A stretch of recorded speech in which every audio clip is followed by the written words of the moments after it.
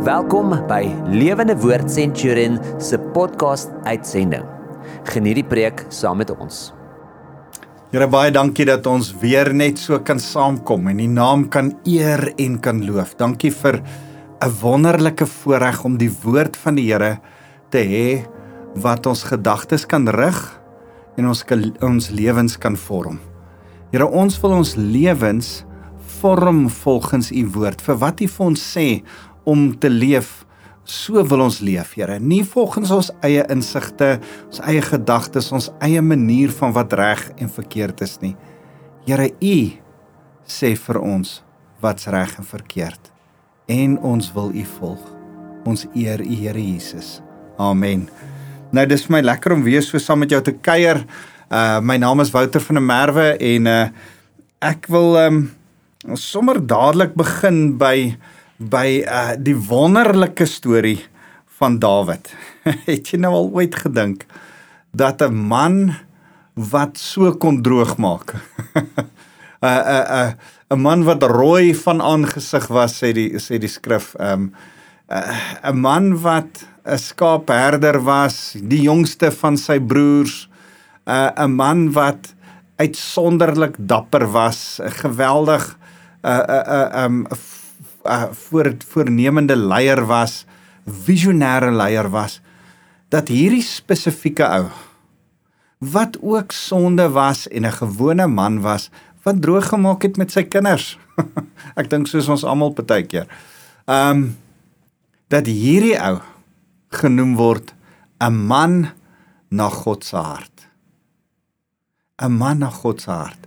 Dis vir my een van die mooiste beskrywings vir Dawid, vir enigiemand. Ek dink aan Abraham wat 'n vriend van God genoem word. Ek dink aan Moses wat die mees nederigste persoon is wat op die aarde was.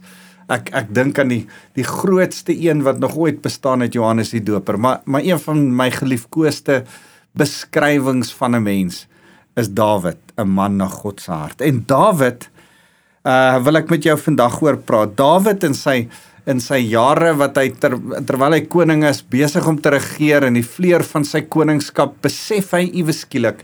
En ek dink dis iets wat lankal in sy hart brand, om vir die Here 'n huis te bou, vir die Here 'n plek te bou, vir die Here 'n plek waar die Here tuis is, te skep. En Dawid besef, hoor jy, hy is tuis, hy het 'n huis, maar die Here nie. Kom ek lees vir jou uit 1 Kronieke 17, want wat ek eintlik met jou oor wil gesels vandag, is wat as die Here vir jou nee sê? Want dis wat met Dawid gebeur. Hoor wat gebeur. Ek lees 1 Kronieke 17 vanaf vers 1. Toe Dawid in sy huis gevestig was, het hy vir die profeet Nathan gesê, kyk, ek woon in 'n huis van sederhout, maar die verbondsark van die Here staan onder tentdoeke. Nou kan ek net gou daar stop. Dis altyd vir my so fenomenaal. Hierdie Dawid, hierdie fenomenale koning, hierdie uitstekende leier, hierdie ou wat 'n bietjie soveel dryf gehad het dat hy vir ander mense weggehaal het. Hierdie Dawid het hierdie profeet gehad wat altyd in sy lewe inspraak gegee het, altyd met hom hard gepraat het, altyd vir hom kom sê het, hey, dis wat die Here sê. En Nathan was 'n unieke persoon geweest. Nathan en Dawid se verhouding was 'n unieke verhouding. Onthou dis Nathan wat by Dawid uitkom en vir Dawid sê, oor hierdie verhouding met Batseba, die hele vergelyking van 'n skapie en iemand wat die enigste skapie van iemand anders te gaan afrokkel, en dan sê vir hom, Dawid, jy het droog gemaak, jy het sonde gedoen deur by Batseba te slaap, en wat meer is, en nou het jy nog 'n man ook gaan vermoor, en dis Nathan wat guts genoeg het, om die reuse oorwinnaar, Dawid te gaan face, en vir hom te sê, jy het sonde in jou lewe. Dis Nathan wat vir hom braaf genoeg is om vir hom later in sy lewe te sê, hey, as die Here vir jou sê om nie die volk te tel nie, moenie die volk tel nie. Dis Nathan wat baie keer inspraak in Dawid se lewe gegee het. Maar weet jy wat's vir my mooi van hierdie hele verhaal?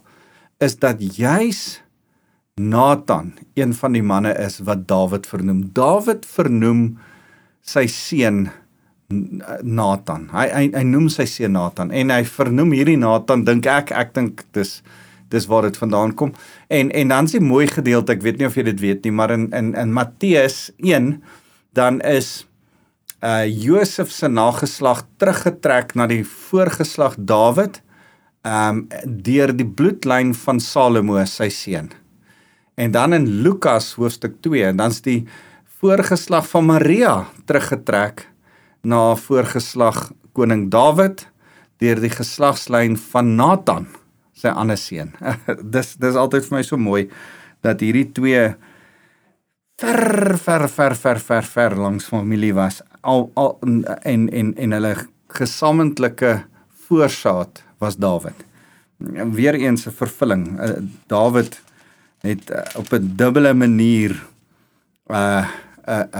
die vaderskap van Jesus in sy lewe vervul. Maar as ons nou in Kronieke kyk, 1 Kronieke 17, dan het Dawid hierdie droom. Hy sê vir Nathan, ek sien ander plekke met tempels en fancy plekke. My huis self is mooi gebou in Jerusalem. Ek het Jerusalem by die Jebusiete oorwin. Ek het nou hierdie stad ingeneem. Ek bly nou hier. Ek bly in 'n pragtige huis. Maar die Here se ark staan in 'n tent. Staan in 'n verbondstent. Wat daarvan as ek vir die Here 'n huis bou? Daarop het Nathan, ek lees vir jou vers 2, daarop het Nathan vir Dawid gesê, alles wat u in gedagte het, doen dit, want God is met u. Nathan sê vir Dawid, dit maak logies sin. Dit maak sin dat jy vir die Here huis bou, jy's 'n man na God se hart, jy skryf psalms, jy's lief vir die Here, jy aanbid in die tabernakel, man, ek sien niks fout daarmee nie. Bou vir die Here huis, bou 'n tempel. Nou sê vers 3, maar in daardie nag het dit gebeur.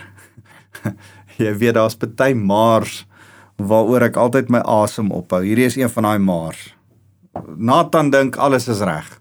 En dan sê die Here in die middel van die nag vir Nathan, hey, wie dink jy is jy? Wat het jy gesê vir Dawid? Jy's 'n profeet, jy kan nie net sê wat jy wil nie, jy moet sê wat ek sê. En nou sê die Here, daardie nag het dit gebeur, die woord van God het tot Nathan gekom, gaan sê vir Dawid my diensknegt, so sê die Here, dis nie jy wat vir my 'n huis sal bou om in te woon nie. Ek het vanaf die dag dat ek Israel laat optrek het uit Egipte tot vandag toe mos nie in 'n huis gewoon nie. Ek was in een tent na die ander en een woonplek na die ander. Ek ooit oral waar ek in die hele Israel rondgetrek het met een van die rigters van Israel wat ek aangestel het om my volk op te pas, die saak aangeroer en gesê, waarom het julle nie vir my 'n huis van sederbehout gebou nie? Daarom, so moet jy vir my diensknegt vir Dawid sê vir hom die Here, die heerser oor alle magte sê, ek is die een wat jy uit die weiveld agter die klein vee weggeneem het om leier te wees oor my volk Israel. Hierdie het letterlik net so gebeur, né?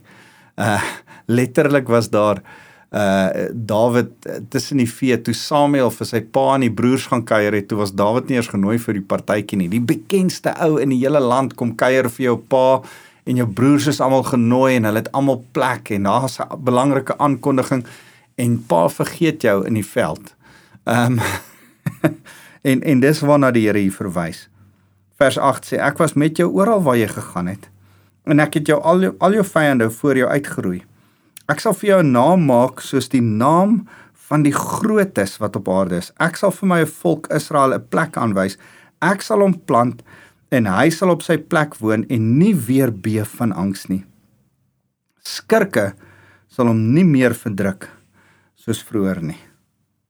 Soos van die tyd af dat ek rigters oor my volk Israel aangestel het. Ek sal al jou vyande verneder. Ek maak aan jou bekend dat die Here 'n huis vir jou sal oprig. Is dit nie incredible nie? Die Dawid sê, Here, ek wil vir jou huis bou. Die Here sê, nee, jy gaan nie vir my huis bou nie. Ek gaan vir jou 'n huis bou. En as die Here sê ek gaan vir Dawid 'n huis bou, dan kan Dawid dink, maar ek bly dan in 'n mooi huis. Maar die Here is nie besig om van 'n fisiese huis te praat nie. Die Here is besig om 'n ver groter droom te hê. Dawid is besig om van 'n fisiese huis vir die Here te praat. Miskien selfs 'n bietjie van 'n geestelike huis, maar die Here bou 'n ewige huis vir Dawid. Hoor wat sê hy vir hom? Hy sê, ek gaan vir jou 'n huis bou. Wanneer jou tyd aanbreek om by jou voorvaders te gaan, sal ek jou nakomelinge na jou, een van jou eie seuns na vore laat tree, en ek sal sy koningskap vestig. Hy sê eintlik vir hom, Dawid, as jy doodgaan, gaan een van jou seuns koning word, en hy gaan 'n goeie koning wees. Hy is die een wat vir my 'n huis sal bou, en ek sal sy troon vir altyd laat bly staan. Nou is die groot vraag, is die Here nou deur Nathan hier besig om van Salomo te praat, of is hy besig om van Jesus te praat? En eintlik moet jy raak sien, is so 'n bietjie van albei. Albei word hier genoem. Dan sê hy hier, ek sal vir hom 'n vader wees, en hy sal vir my 'n seun wees. My troue liefde sal ek nie aan hom onttrek, soos wat ek dit aan jou voorganger onttrek het nie. Ek sal vir hom altyd in my huis en my koninkryk aanstel, en sy troon sal altyd bestendig wees.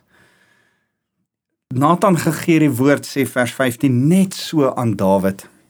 En Dawid hoor die Here. En dis so mooi, as Dawid die Here hoor, dan is Dawid nie kwaad vir die Here nie. Dawid begin 'n gebed bid, en hy sing 'n lied, en dan sê hy die woorde hier aan die einde, vers 24, dan sê hy, die God van Israel is God vir Israel, en sodat die huis van die diensknegt Dawid bestendig sal wees. Dan sê hy, daarom het u diensknegt dit moontlik gevind om voor u te bid. Doen met u dienaar net soos wat u wil. En dis eintlik, onthou jy dat Maria, Dawid se agterkleinkind, op 'n stadium hierdie selfe gebed sou bid. Here, doen met u dienares net soos wat u wil. En is dit nie so mooi nie? Dawid is nie kwaad vir die Here nie. Inteendeel. Dawid begin sy gebed met vers 16, koning Dawid het toe ingegaan en voor die Here gaan sit. En hy het gesê, wie is ek, Here God? En wie is my huis, dat u my tot hier gebring het? Besef jy dat reg deur die skrif, daar hierdie totale verslaandheid is by mense wat regtig voor God kom staan. As Jesaja in die troonkamer van die Here verskyn, dan sê hy, ek's 'n man met onrein lippe wat kom van 'n volk met onrein lippe af. Here, ek is nie eers werd om voor U te staan nie. As Gideon die Here ontmoet, dan sê hy, Here, ek is van die kleinste stammetjie, ek kruip U weg, ek is nie eers werd om voor U te wees nie.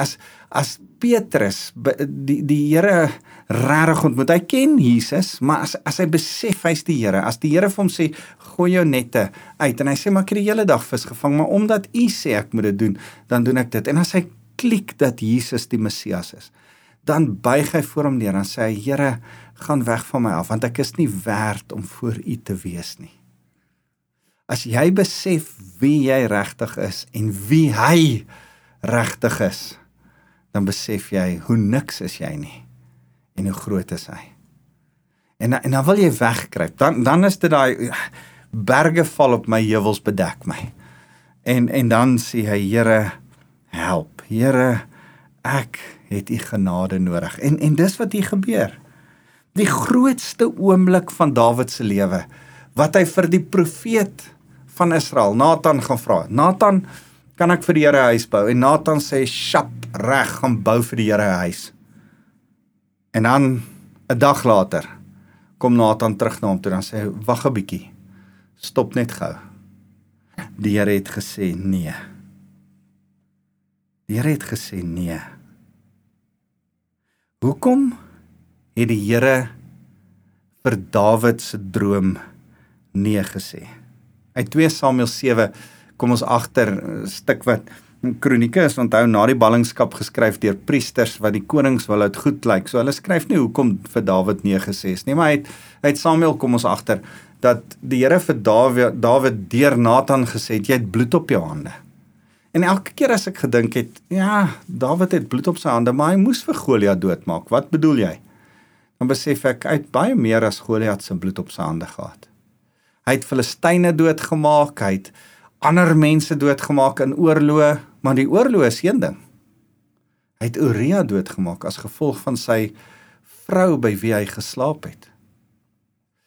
Hy het op 'n stadium baie mense van sy volk laat doodgaan, omdat hy die volk laat tel het, toe hy hulle nie moes getel het nie. Die Here het op 'n stadium van hom gesê, tel die volk, en toe tel hy hulle. En toe op 'n ander stadium, toe raak hy baie trots, toe tel hy hulle weer, toe die Here gesê het, niks gesê het nie. En ek en jy moet oppas, dat ons nie uit ons trots uit optree nie, en nie optree uit 'n vorige ervaring van die Here nie. Dis wat met hom gebeur het. Baie mense is as gevolg van Dawid oorlede. En die Here sê, Dawid, jy het bloed op jou hande. Ek gaan jou nie hierdie huis laat bou nie. En ek wil vir jou vra, het jy 'n droom? Het jy al iets gedroom, aan iets gewerk, miskien in 'n verhouding gewees, miskien aansoek gedoen vir 'n sekere werk, miskien gehoop om na 'n plek toe te trek, en toe sê die Here, nee. En miskien is jy nie so duidelik dat daar 'n profeet na jou huis toe gekom het, wat in die middel van die nag wakker geword het, en vir jou kom sê het, nee nie. Miskien is jou nee, bietjie anderste, miskien het jou nee gelyk soos 'n vliegtuigkaartjie wat gekanselleer is, of 'n werkaansoek waar hulle net nie teruggekom het na jou toe met die onderhoud nie, of 'n finansiële moeilikheid waarin jy jouself bevind het, of iemand wat hulle verhouding met jou verbreek het, of kinders waarvan jy baie lanklaas gehoor het, of wat ook al jou omstandighede is, en dat jy ervaar dit, miskien vandag, as ek met jou praat, dalk vir die eerste keer, maar dalk het jy dit al van tevore ervaar, as 'n nee van die Here af. As 'n nee, nie nou nie. As 'n nee, nie jy nie. En kan ek en jy vandag met mekaar praat en sê, kom ons praat realisties met mekaar. Sê vir mekaar, ons wens met ons hele hart, dat die Here altyd ja gesê het.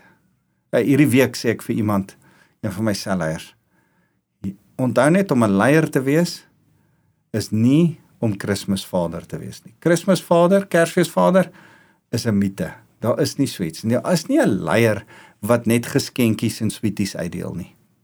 Daar's nie 'n leier wat net lag en lekker goedjies doen nie. Nee. Jesus het 'n sweep gevleg, omdat hy 'n leier was. Jesus het versekeres gesê, julle is wit gepleisterde grafte, en saam met ander het hy gehuil. Jesus het reguit profeties opgetree en vir ander genade gegee. Sy genade was vir almal, maar tog het hy ook getuig en hard gepraat. Kan ek en jy vir mekaar sê, om 'n leier te wees, is nie maklik nie. Om voor te loop is nie maklik nie. Om te besef, die lewe werk nie altyd net met ja's nie, net met geskenkies uitdeel nie, net met goeie dinge wat gebeur nie. Ek wens ek kan vir jou sê, die oomblik wanneer jy 'n Christen word, ek weet daar's kerke wat dit vir jou sê, maar ek wil vir jou sê, dis nie waar nie. Dis nie wat ek lees in die woord nie, dis nie wat ek ervaar in die woord nie. Dis nie so dat die oomblik toe jy 'n Christen word, dan gaan alles met jou goed gaan nie. Nee. Die Here sê in Petrus dat daar nog karakterbou tyd in jou wil wees. Dat die Here meer besorgd is oor jou heiligmaking, jou vorming, as jou gemak. En daarom dien ek 'n God wat ook kan nee sê. En daarom moet ek dit weet, dat die Here partykeer vir my nee sê. En daarom wil ek vandag vir jou, hierdie lekker mooi oulike woordjie kom gee nie. Nee, ek wil vir jou die harde woord gee, dat die Here sê, nee. Nee, kom ook partykeer, as jy hoor, daar gebeur moeilike goed met jou. En dan wil ek vir jou vra, wat gaan jy doen? Gaan jy soos Dawid sê, dis reg, Here. Ek vat U nee as 'n seën, want deur U nee sê U eintlik vir my iets groter. Deur U nee sê U eintlik vir my daar's 'n ander plan. Deur U nee sê U eintlik vir my, U het 'n beter plan as die een in my kop. So kan ek en jy praat oor, wat dan? Wat dan as die Here nee sê vir jou? Miskien sit jy nou daar. Miskien het jy nodig, want dit gaan oor 'n week of 2 met jou gebeur. Miskien is jy besig om vir die Here te vra, Here, antwoord my, en wil jy nie hoor nie, maar jy's eintlik, weet jy in jou hart, die Here is besig om vir jou nee te sê. Wat dan? Wat dan? In die eerste plek, onderwerp jou aan die Here se gesag. Die Here is jou gesag. Doen wat Dawid hier gedoen het. Hy het nie geskop en geskree en 'n tantrum gegooi soos 'n kind nie. Hy het gesê, Here, ek maak vrede daarmee. As daar bloed op my hande is, en as U 'n rede het, en as U sê nee, en as U my kind kies om die paleis, die tempel te bou, en nie vir my nie. Here, ek stel my onderdanig aan U wil. Here, lei my. Kan ek vir jou vra, sal jy jouself onderdanig stel aan die wil van die Here en vir hom sê, U is my koning? En dan is die tweede ding, dat jy jou hart moet ondersoek. Partykeer kom die nee, omdat daar bloed op jou hande is. Partykeer kom die nee, omdat jy hardkoppig is. Partykeer kom die nee, omdat jy jou eie wil doen, of dit op jou eie manier wil doen, en nie die Here wil hoor oor hoe en die metode hoe 'n sekere ding moet gebeur nie. Sal jy, wanneer die Here nee sê, in absolute berou voor die Here jou knie kom buig? Dit is so mooi hier staan, en Dawid het voor die Here ingegaan. Dis natuurlik in die tabernakel, in die tente, né? En voor die Here gaan sit, in nederigheid voor die Here gaan sit, tyd met die Here gaan spend. Hy het nie rondgestaan en vinnig vir 'n antwoord gevra nie. Ek wil vra, spandeer 'n bietjie tyd in die Here se teenwoordigheid en vra vir die Here, goed Here, ek onderwerp myself aan U. Ek hoor die nee, ek hoor wat U vir my sê. Sal U vir my sê hoekom die nee is? Is dit sonde in my lewe? Maak jou ore oop. Dalk wil die Here met jou praat. Dalk praat iemand anders daar lankal oor sonde in jou lewe. Dalk dink jy selfgeregverdigend, nee, hierdie is alright, ek kan maar hierdie doen. Ag, almal doen hierdie. Nee man, hierdie is alright. Hierdie is nie so erg nie. En jy weet dat jy is besig om verkeerd te doen. En nou kan jy nie verstaan hoekom die Here vir jou nee sê nie. Jy het nodig om te gaan stil sit, weer te dink, jou hart te ondersoek, vir die Here te vra, Here, hoekom is hierdie 'n nee? Is daar iets aan my kant wat nie reg is nie, wat verkeerd is? En dan repent jy. Onthou, 99% van die tyd is dit nie iemand anders se skuld omdat die Here vir jou 'n nee gee nie. Is niemand anders wat iets verkeerd gedoen het nie. En vir daai 1% keer wat iemand anders te sonde het of iets verkeerd gedoen het of uit lynheid is en nou sê die Here vir jou nee, kan jy ook maar repent. Kan jy ook maar in berou voor die Here gaan staan. So dis 'n goeie plek dat as jy jouself onderwerp het, die tweede ding, kom in berou. Die tweede ding voor die Here as hy nee sê, is kom in berou. Vir jou sonde, vir ander mense se sonde. Dis interessant, ek luister na so 'n klompie Jode, Suid-Afrikaanse Jode wat saam gesels. Ek kom toevallig op 'n podcast af, ek dog is 'n Christelike podcast, begin vir hulle luister, en toe is dit Jode wat met mekaar gesels, en dit was interessant, en ek kon nie ophou luister nie, dit was vir my mooi, ek was baie nuuskierig oor hulle sense of community. Hulle glo dat een Jood is deel van 'n ander Jood. En maak nie saak of jy in Frankryk sit of jy in die middel van die Namibië woestyn, hulle het spesifiek die Namibiese woestyn genoem, en of jy nou sit net waar jy ook al geplant is, as jy 'n Jood is jy aan mekaar connect, daar's een groot Joodse liggaam, en ek dink, ja, ons stem iets van dit mee saam, ons glo in die kerk, die groter kerk van die Here, Ons is daar vir mekaar. Kan jy repent namens ander en jammer sê? En vir die Here sê, Here, sal die genade vir my genoeg wees? Sal ek kan sien dat as hy nee sê, soos wat Dawid dit gesien het, Here, dat hy eintlik besig is om op 'n ander manier ja te sê. Here, kan ek met berou na u toe kom en sê, Here, wys my die groter prentjie. Gee my die genade om die groter prentjie raak te sien as hy nou vir my nee sê. So, onderwerp jou aan die Here, ondersoek jou hart. Die derde ding wat ek vir jou wil aanbeveel, is droom weer. Droom weer en luister by die Here. Gaan stel jouself in, sien hy groter prentjie raak en sien die roete hoe die Here jou wil omvat. Dawid het iewes skielik agtergekom, my seun gaan die tempel bou. En hy het agtergekom, die Here praat met hom oor 'n ewige koning wat gaan sit en eintlik gaan die Messias uit sy bloedlyn uitkom.